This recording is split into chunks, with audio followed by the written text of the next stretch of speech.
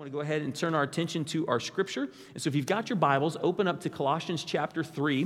We're going to be reading verses 18 through 21. And Pam Rivera is going to come up and read for us. And if you would, please stand with me out of respect for God's word as we hear from it this morning. Pam, I'll pass it off to you. Good morning, church family. Colossians chapter 3, verses 18 through 21. Wives, submit to your husbands as is fitting in the Lord. Husbands, love your wives, and do not be harsh with them. Children, obey your parents in everything, for this pleases the Lord. Fathers, do not provoke your children, lest they become discouraged. Thank you, Pam. Church, hear the word of the Lord. The grass withers and the flower fades, but the word of the Lord will stand forever. Father, we come to you this morning and we sit underneath your word. Right now we stand out of respect for your word because we acknowledge that it is authoritative in our lives. But Father, we want to be under it. We want to submit ourselves to it because we recognize that we do not have hope in ourselves and we do not have the way to flourishing and to life in ourselves. But your word, as you have revealed it through your people and your servants like Paul and Peter and the prophets, like your word does give us that way and that light. And so, Father, we come to sit underneath it. I pray, Father, that you would open our ears to hear and our eyes to see what you would have for us this morning. Lord, we need you in our brokenness. We need you to help our hearts to be soft to hear your words for us. And so we ask for that. Pray your blessing and your favor upon it. Our time this morning, ask that you would be glorified in all things. We ask these things in the precious name of your Son, Jesus. Amen. Church, go ahead and have a seat. All right. So when we last left off in Colossians, Paul was telling us essentially this: if you have been raised up in Christ, so in other words, if you're like Antonio this morning, you've been baptized and you have put your faith in Jesus Christ, you are a new creation. And Paul has just got done telling us in this letter to the people of Colossae that he wants them to then put on a certain way of living that is in light of this new creation that God is creating and making within us. And so we talked about that in the weeks prior to Easter. But now, Paul moves into some of the most practical things in our lives, some of the most fundamental relationships of every single one of our lives, and certainly of our community, and that is the family. He singles out this unit with some very specific commands. And it needs to be said that relationships within the family unit are prime battlegrounds for the enemy and for our world. He wants to destroy the family. But I just want to say that right out at the front. He wants to destroy the family. Our culture wants to destroy the family. Because the family is anchored in creation. The family is anchored in God's intent for society. In fact, society is birthed out of the family unit the way that God has intended it to be. His mandate to be fruitful and to multiply, to have dominion, and to bear his image, all of that is birthed out of the family unit. Man and woman coming together as one flesh and having children that raised up underneath that in the way of the Lord. This is his intent. The family is ordained and given to us as a picture of the gospel. And so as a result of that, the enemy has sought to assault the family from the moment of the fall all the way up until today, from every single conceivable direction. The family unit in our culture is in decay. It's in decay. To the point that in many ways, we've lost the vision for what a healthy family can actually be. And as a result, the hope that we can find life in the family has been lost. The family's definitions have been changed. Its value has been minimized. Its purpose has been shifted. Its very foundations have been eroded, even in the church. We would be foolish to believe that this has not seeped its way into the church. I see it all the time in counseling. It has seeped its way into the church, and even within the church, where we should be a shining light of God's grace and goodness in the family, we are experiencing the same kind of decay, the same challenges.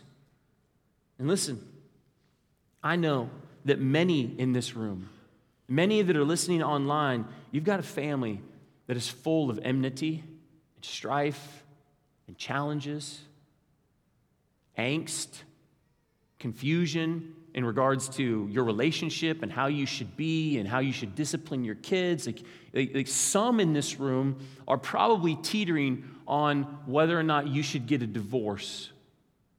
Like, I know that's happening because I have the opportunity to counsel. Some of you have experienced the glorious goodness and flourishing that God intends in a family that is done the way that God intends it to be. But I know that there are some who are struggling, and I know we could continue to go on about all of those things. But again, where we should be a shining light, we are experiencing the same kind of decay within the family. And what Paul is leading us into in this text is the desire to see that being healed, restored, the brokenness bound up, and the family within the church be established as a bright light for the gospel of Jesus Christ to flourish from. But before we jump into the specifics, there are a few things that we need to make note of. First, you will only see healing for what you are willing to die for, or die to. Now, what do I mean by this? Simply means this: if we see God's demands and we see God's example and we refuse to align with that, there will be no healing for you. There will be no healing for your family. So if you are in this place right now and you've been living your life in accordance with how you think you should, and you've been thinking about this is the way family should look like and my relationship should look like between me and my spouse, me and my friends, me and my coworkers, me and my brothers and sisters in Jesus, me and my parents, me and my children, if you have been the source of information for how to engage that and you see that it is not what it can be or what it should be, you're not going to find the flourishing that Jesus calls you to be able to have unless you're willing to recognize the fault is in you. And you have to change. And the only way that we can change is to align ourselves with Jesus. And that means we have to die to our own ideas and our own ways of doing even family and relationships. Amen? Like, we've got to lay that stuff down. And so listen, if you're struggling in that space, you just need to know you're not going to find healing in your relationships unless you're willing to do those relationships and navigate those relationships the way Jesus would want you to. You won't find healing. What you will find is more of what the world gets, not what the world promises. And what the world gets is wreckage, relational wreckage. So that's one thing we need to say right off at the front. The second thing we need to acknowledge is this. This is for the single as well. If you are here this morning and you're single, maybe you're hoping one day to find a spouse and have a family, or maybe you've struggled, you're a widow, or you've lived a long life without being married. Listen, this is for you as well, because the redeeming reality of the gospel is that you were called into the family of God. And so all of the principles that we're going to talk about in this apply to you as you relate to your spiritual mothers and fathers, as you relate to your spiritual children who you engage and you share the gospel with or you disciple, as you engage with your spiritual brothers and sisters within the family of God. So don't think that when Paul moves to talk about the family unit, that just because you're not married, that this doesn't apply to you. It absolutely applies to you. And singleness within the church is a beautiful thing. It's a good thing. It's not something to look to try to get away from. It's something to pray that the Lord would use and lead you into as long as you're there. And to be the kind of believer that He wants you to be in your singleness. And so listen, this is not a sermon series the next few weeks as we talk about these things that should do anything but encourage you to live out these same principles in your life as a single in the church. Last, we have to build a foundation for our understanding. Our culture has so eroded every fundamental reality and truth of the family that we are oftentimes like fish swimming in the ideas of the world, and we can't distinguish when we're swimming through a puddle versus the ocean. We're just swimming, and we don't know the difference between. And the commands that Paul is giving us in Colossians and in Ephesians 5 and 6, which we're going to be in the next few weeks, they are absolutely not attainable for us if we apply our cultural understanding to the words that are in these texts. Words like submission, love, discipline, provoking. If you apply the cultural dictionary and definition to those terms, this makes no sense. None whatsoever. In fact, it's something to run away from. But we are not going to apply the cultural definition to these terms. We're going to apply God's definition to these terms. And that's really, really important. And that means that our foundation, before we can ever talk about something as hard to deal with and as big as a landmine as the word submission, we need to be looking to Him. We have to lay a foundation. And that foundation, brothers and sisters, is built not upon my words, not upon my wisdom. It is built upon God Himself. He is relational perfection. Within Himself, He is relational perfection. Only by seeing Him can we understand the life and the beauty of what Paul is talking about and what he's calling us to enter into. Only then can we hope to have the vision for marriage, parenting, relationships within the body that are good and that are flourishing. So to find relational healing, we need to look to Him. And we need to look to His relational perfection. Again, you're not going to find this in the culture. You're not going to find this by watching Little Women. You're not going to find this by watching Pride and Prejudice and how Elizabeth Bennet and Mr. Darcy come together. And some of you have no idea what those movies are because they're for old people, right? Some of you, you're not going to find it by watching Twilight or any of these other weird romantic movies that are around or rom-coms that are out there. You're not going to find what relational flourishing looks like in this culture. You won't find it. It will make all kinds of promises to you about what you might be able to have and what the ideals are, and it won't lead to those ideals, and it won't lead to those promises. We have to look to Jesus. And that is solely in specifically the Trinity. That's a fun topic, right? One that we all fully grasp. Now, this is extremely complicated, and I get it. Like, this is a very difficult thing for us to discuss because it seems so far out there and so far hard for us to grasp at times. It's just easier not to think about it. But yet, at the same time, God has revealed some of the infinite mystery of the Trinity to us so that we could see what He's doing and how He wants us to relate in our lives. And so here's a couple things. I'm not going to go into a specific full-on sermon about the Trinity, but there's a couple things that we need to know about the Trinity before we jump into this. Number one, God is one. Absolute God is one. We are a monotheistic faith. We believe in one God. Yahweh is His name in the Old Testament. But we also believe that God is three.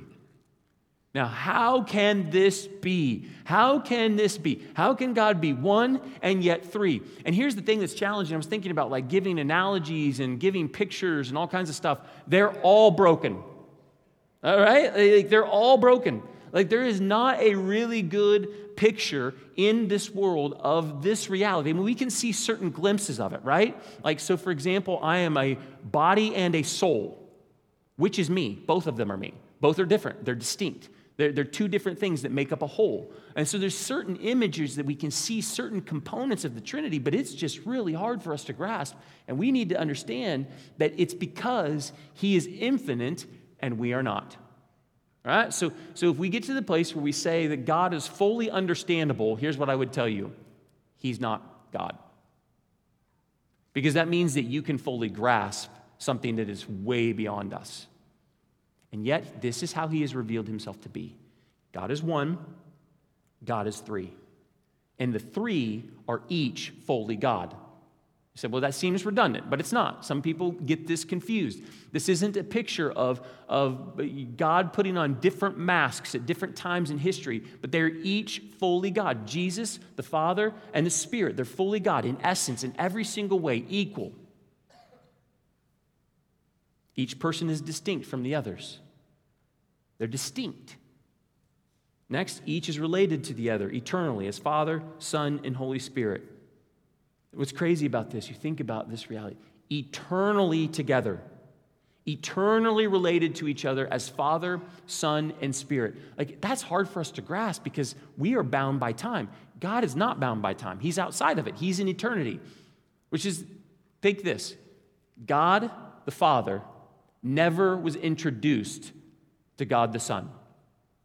There was no moment they did not fully know one another. And there was no moment in all of eternity that the Father, Son, and the Spirit didn't relationally connect with one another in exactly the same way that they do today.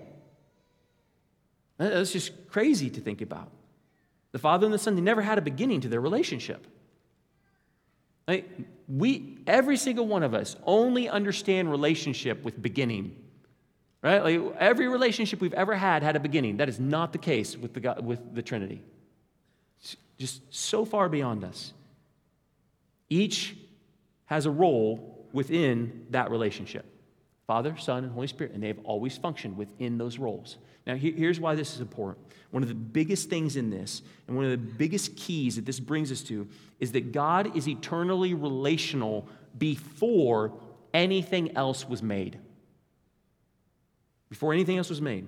This absolutely has to be true. Because if there was no self-contained, perfect relationship within the Trinity, within God himself, God could not have loved before he made us. You ever thought about that? Because who is he going to love? Who is the love going to go towards? How would he even know what love is if he didn't love within himself before he ever made us? And if that wasn't true, then if he needed us to experience love, then he's dependent upon us. This is not true of God. He is self-contained, which means in eternity he was in a perfect, he needed nothing. I hate to break it to you. You don't complete him. Right? That's me, you know that line, right? You don't complete him. He is complete without us. Before he ever made us, he is complete. He doesn't need us for anything. Because if he could love before he made us, and if he needed us to love, then he would be dependent upon us for part of his character. So, God is our guiding star. Our relationships with one another and him is to reflect, to copy, to replicate, and ultimately be founded upon him as a relational God. So while we're going to get into the things like submission within the Trinity in the weeks to come, the foundation for all things relational, all things that lead to relational flourishing is defined by him, not by what we see or what we feel or what we think. It is defined by him. In every single point of your life that has experienced relational brokenness is evidence that you need him. It's evidence that you can't do this on your own. So 3 relational things that I want to focus on this morning. Number 1, within the Trinity, God is mutually self-giving love. He gives mutual self-giving love within the Trinity. Scripture is more silent about the love of the Father and the Son towards the Holy Spirit, but we know that the Holy Spirit is love. He talks about that in 1 Corinthians 13. In Romans chapter 15, verse 30, we see that the Spirit loves, but Scripture is much more explicit about the love between the Father and the Son. Look at some of the ways that it's described. John 14, verse 31. I do, this is Jesus speaking, I do as the Father has commanded me, so that the world may know that I love the Father. So that the world may know that I love the Father. So we see that eternally, Jesus has loved the Father. Now, we already talked about how do we define that? By the way he wants to define it, not the way we want to define that. We see the same thing towards the Son. John 15:9. As the Father has loved me, so have I loved you. Abide in my love. More important than the presence of the love within the Trinity is the quality of the love within the Trinity. The kind of love that we see within the Trinity. The love that is expressed between the Father, the Son, and the Holy Spirit. Brothers and sisters, that is perfect. It is perfectly patient, perfectly unabsorbed by self, perfectly humble, perfectly kind, perfectly self-giving, perfectly focused on the other members of the Trinity. Imagine a relationship that looked like that? Like perfectly patient? What we recognize in ourselves is by default, this is not true about any of us. By default, this is not true about any of us. Our love is oftentimes self-centered. We love as long as people help us meet our goals, or as long as they fulfill us, or as long as they satisfy us, or as long as they pour into us, or as they meet our expectations. It may not start that way, but it tends to always move that way because that is love. That is our kind of love. That is not his kind of love. And we said this a few weeks ago, but love within the Trinity is characterized by a mutual self-giving love. The Father and the Son orbiting around the Spirit and the Son orbiting around the Father and the Spirit orbiting around, or the Father and the Son orbiting around the Spirit. Their interests, their desires, their will, they're always in this space together, seeking to love one another, to die to themselves for the other. This is a beautiful picture of what a relationship should look like. Next, we see mutual glorification. John 17, John 16 talked about the pursuit within the Trinity to glorify one another. So it means to exalt one another. So Jesus is always trying to exalt the Father, always trying to exalt the Spirit. The Spirit is always trying to exalt the Son, always trying to exalt the Father. The Father is always trying to exalt the Son and exalt the Spirit. Like they're constantly trying to glorify one another.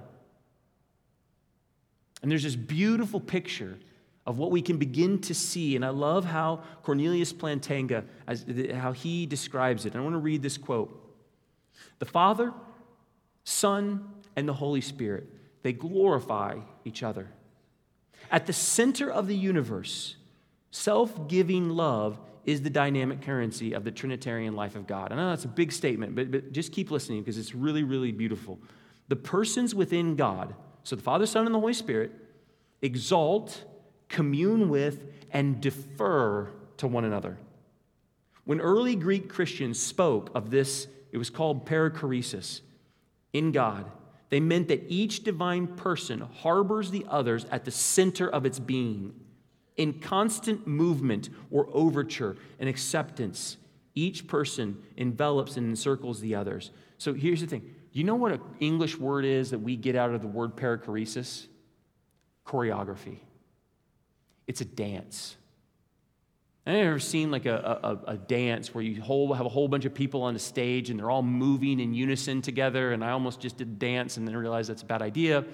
But have you ever seen that where you're like, how do they not run into each other, and how do they do that? And that's amazing. And it's this beautiful choreography of people moving in unison all together. Like this is what happens within the Trinity at all times.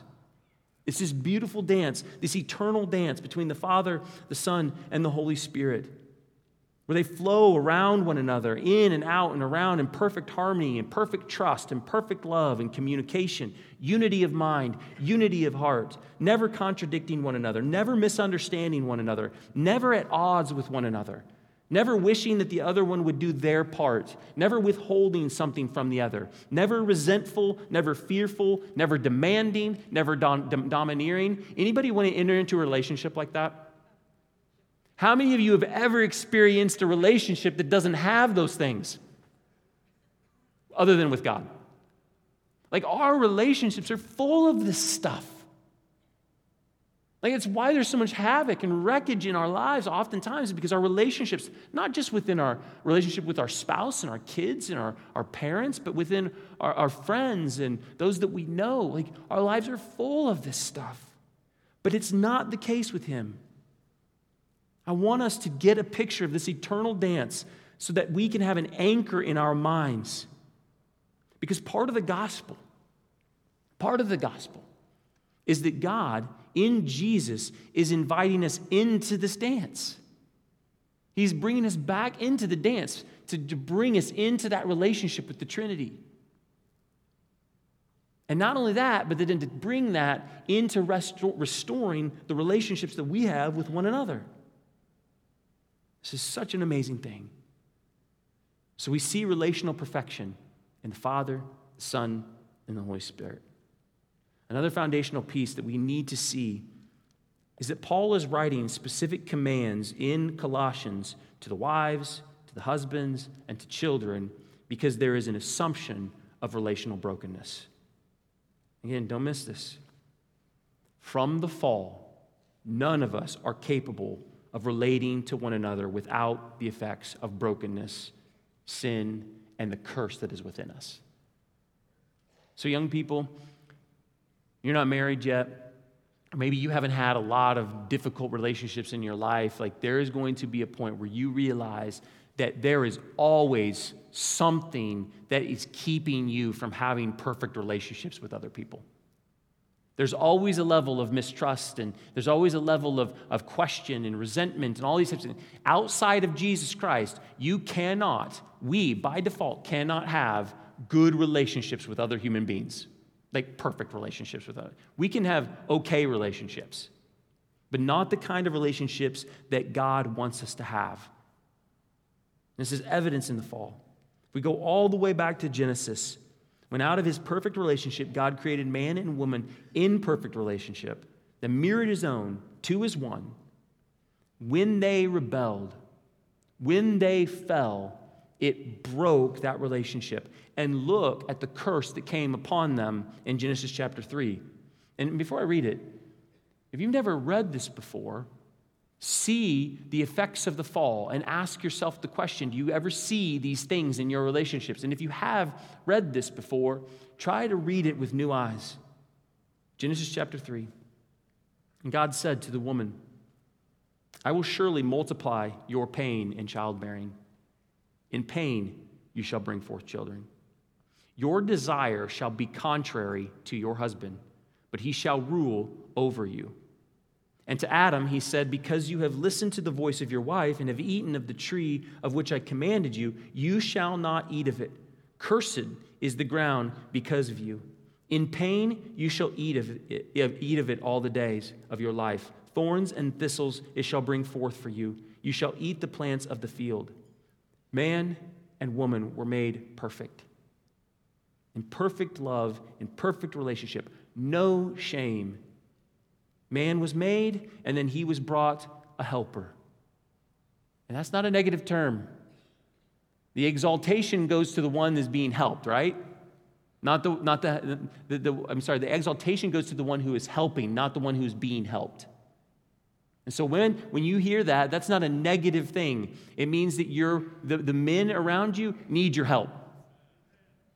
Like children need the help of an adult.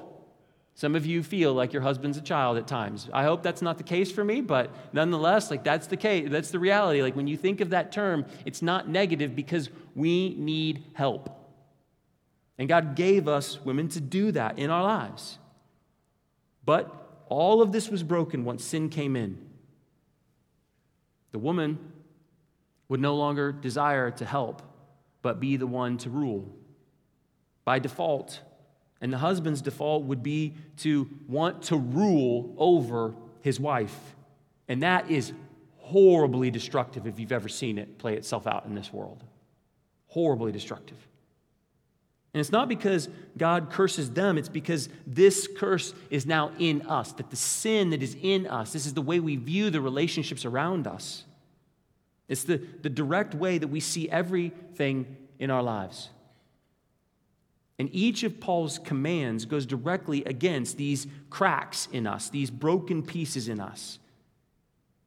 But we have to come to grips that our wisdom and our strength, our nature will always be at odds with God's design. It will always be at odds with God's design. If we just live out according to how we want to live. And we'll always be at odds with one another relationally. There will be no dance.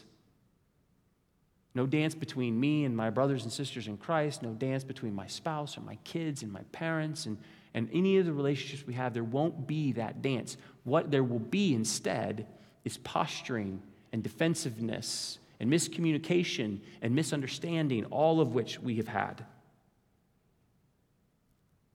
I want you to ponder this week. How has this brokenness worked itself out in your relationships? Think about it. In all of your relationships, not just with your spouse, for those of you who are single, with your friends, with those you've dated in the past, with your parents, with your siblings, with your coworkers, with your boss. I mean, just think about all of the relationships that you have with people and think about how the brokenness that we're talking about has entered into those relationships. How it's entered in with anger and frustrations and wrong expectations and how that's made you get mad at the people that are around you. Maybe you get mad at your wife because she didn't clean the way that you wanted her to, or because she doesn't bring up home enough money from her job, or maybe you get mad at your house or your husband because he doesn't serve the way that you want him to, or he doesn't work hard enough. And you think he's lazy. And you get mad at your friend or your coworker because they don't meet your expectations, or because they frustrate you, or they say something that's hurtful. Listen, if we want restoration, we have to truly examine where this plays out in our lives, because we cannot invite the Lord into a problem if we refuse to acknowledge the problem. Does that make sense? You can't invite the Lord into a problem until you acknowledge the problem. Our tendency in a broken relationship or in struggling relationship is to always see the other person as the problem. And I want to really, really press you against that. We look to ourselves first. The scripture says, you can't take the splinter out of a brother or sister's eye until you take the log out of your own. And so if you see that relational brokenness in you and in your relationships, you need to look to yourself first. Don't put that weight upon your spouse. Don't put that weight upon your friends. Don't put that weight upon your parents. Don't put that weight upon your siblings. You put it on you first, and you trust the Lord to do a work in them. Because if your eyes are too fixed on them, you'll never see you, and you'll never see the brokenness in you. And you won't be able to acknowledge what the Lord wants to see healed. It's interesting. I think there's an added challenge in Genesis where the curse of the thistles and thorns extends itself into the tending of our relationships, not just the tending of this ground. I don't know if you've ever had a moment where you're talking with somebody and you communicate and you feel like you communicated perfectly clearly, and then you find out later they totally misunderstood you, probably because they're not talking to you anymore. Anybody had that experience? Does there not just feel like there's constant thorns and thistles when we're trying to relate to people? It's like I'm trying to be clear, I'm trying to say things, I'm trying to be loving, and it's like there's always tension, there's always something that gets in the way. I think that the thorns and the thistles are there into the soil of our relationships, and here's what that means. It's hard work to tend the soil of relationships. It does not come easy, and it does not come natural. But the good news that we're going to get to in the weeks to come as we talk about what God is trying to lead us into is that there is relational hope. The Son was sent out of his relational perfection to do two things for us. One, to restore our relationship with God. By his self-giving sacrifice, Jesus is taking our curse upon himself. He is placing our debt upon his shoulders, reconciling us back to God. By the blood of the Son, we are invited back into the dance. It has to start there, because you and I cannot do the things that Paul calls us to do in Colossians and Ephesians on our own. You have to have the Spirit of God. Have to. The curse has to be reversed. The ability to mirror his relational perfection cannot happen unless he changes something fundamental about us. We call that a new creation. Amen? He has to make us a new creation. He has to begin to stir in us that work. Remember, the old is gone and the new has come, and it is continually coming. And if you're here sitting next to a spouse or to a friend or to a parent or to a child that relationship is in disarray, you cannot expect or ask God to make your relationship better unless your relationship with him is first addressed. Can't. I've seen so many people come here and they say, man, I'm in the church because my relationship with my spouse or a friend is in disarray, and I believe that maybe he can fix it. No. He needs to, let's just be honest, you need to die to start that fixing process. You need to die to yourself and die to your way of living and die to your way of relationships before you can ever hope to see him begin restoration in your marriage or in your relationships. The old has to go and the new has to come, and we have to be led by the Spirit of God. And Jesus gave us this hope by the work he accomplished on the cross. He invited us back in, and he invited us to be reconciled to God. He took our debt. But not only did he do that, he also came to restore our relational hope to one another. Because he now gives to us the relational example between himself and the church. Remember the text I read earlier? He says, the Father, as the Father has loved me, so do I love you. We now have this beautiful picture between the groom and the bride of Christ. So Jesus and his church, where we can now begin to see what relationships should really look like. And that becomes the foundation that can lead us into all kinds of flourishing in our relationships and all kinds of healing in your relationship and with the relationships that you have with others. He's inviting us back into the dance. And so as a result, we now have the chance to see that dance replicated in our marriages and in our relationships with our kids and in our relationships with one another. Do you want that? I do, and I want it for all of you, because the more that I've seen God do that in the relationships between me and my wife and me and those that are close to me, like I see the joy that is there. And this is what he's inviting us into. And so I want to leave you today with a couple of things to ponder. First, I want you to ponder and think this week about the dance. Just ponder, what does that look like between the Father, the Son, and the Holy Spirit? What should that look like? Like, how does that play itself out in their relationships? And how do you see that in Scripture? Talk about that at your dinner tables and your lunch tables. But then also consider how the relational brokenness has affected you in your life. Listen, you may feel like things are good right now in your relationships. They can be better. Can I just be honest? They can be better. I promise. And so just evaluate, consider, like, where is that brokenness there? Where's the brokenness that you won't experience when you're in heaven? The brokenness you won't experience with a perfect relationship with the Father and the Son and the Spirit. How has relational brokenness seeped into your relationships? And how and where do you want God to restore? We all have those moments, don't we? We've all got those relationships that we wish, listen, that they're full of regret. Unless you're under the age of 15, I'm guessing we all have relationships that are full of regret. Finally, if you are experiencing relational brokenness this morning in your life, and you have not yet been delivered and rescued, redeemed, reconciled, freed, if you have not yet trusted in Jesus, if you've not yet confessed him to be Lord of your life, you have no hope of seeing relational healing. None.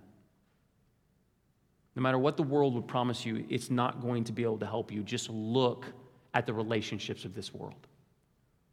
Is that what you hope to find advice and direction from? No. Only in Jesus Christ. Because the fact of the matter is, in the world, you're still living out of your brokenness and your sin no matter what.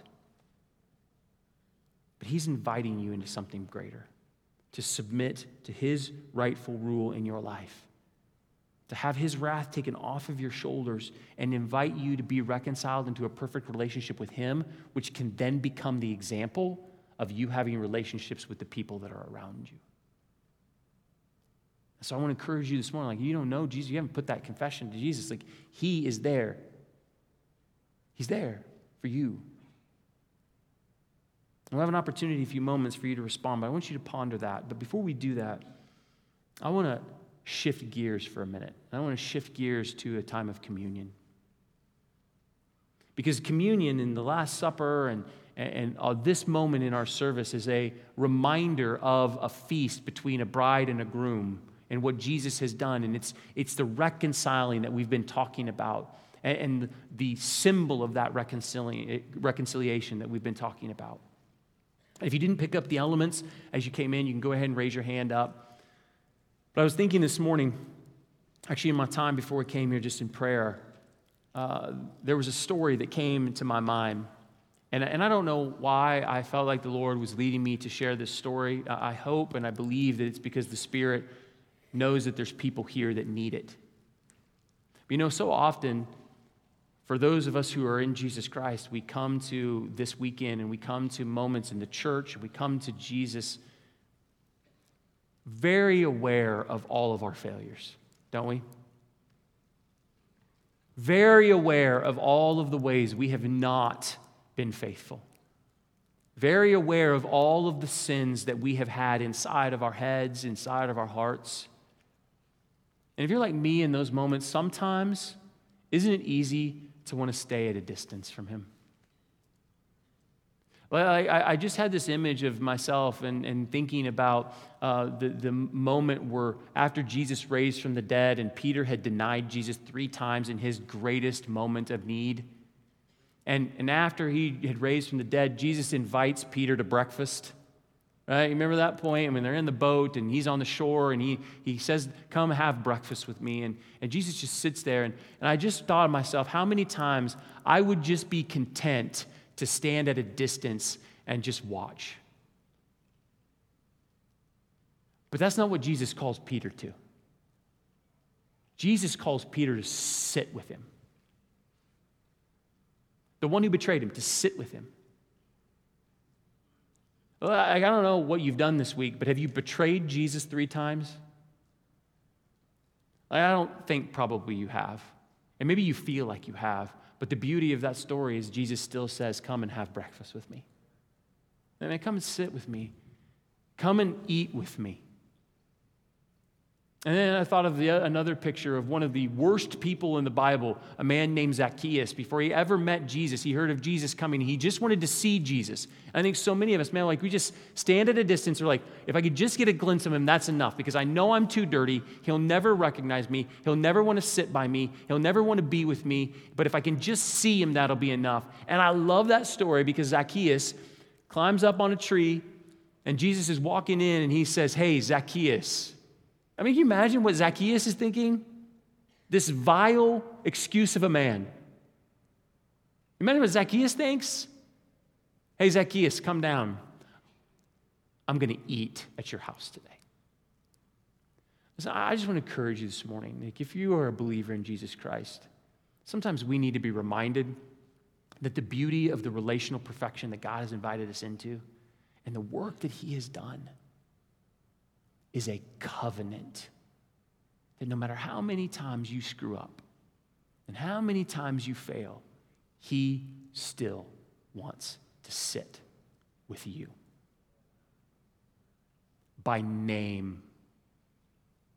And I could look across and start naming all of your names. He wants to sit with you, and He knows your name.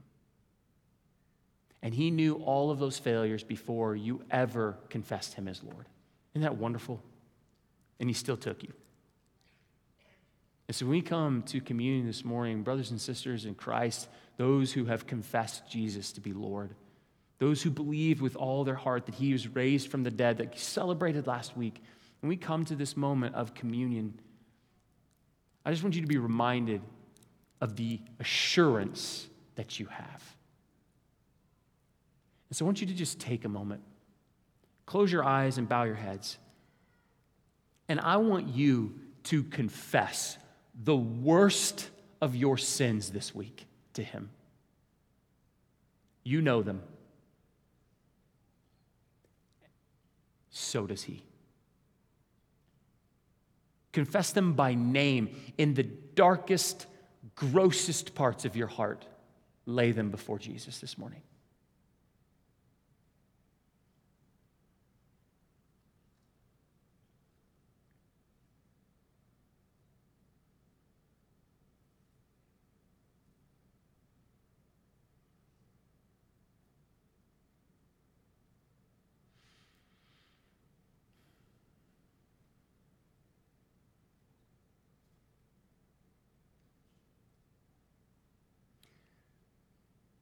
Jesus, as I think about this moment that we have, our relationship with you was non-existent. And we were the problem. And yet, while we were still enemies, you came and died for us, that we might enter into relationship with you again. And you have promised that if we're faithful to if we just confess our sins, then you will be faithful to forgive us our sins. And I pray, Father, this morning for my brothers and sisters that are in this room that may be weary, they may be frustrated, they may be hurting, they may be broken, they may be full of doubts and fears and anger and relational brokenness all over the place. Lord, I pray that you would give them the strength by your Spirit to lay those things before you and to abide in your love, that nothing that they just confessed to you was a surprise to you. And yet, in your love, you still want to sit with them. You know their name. Thank you for that. I pray that you'd help us to abide in that love.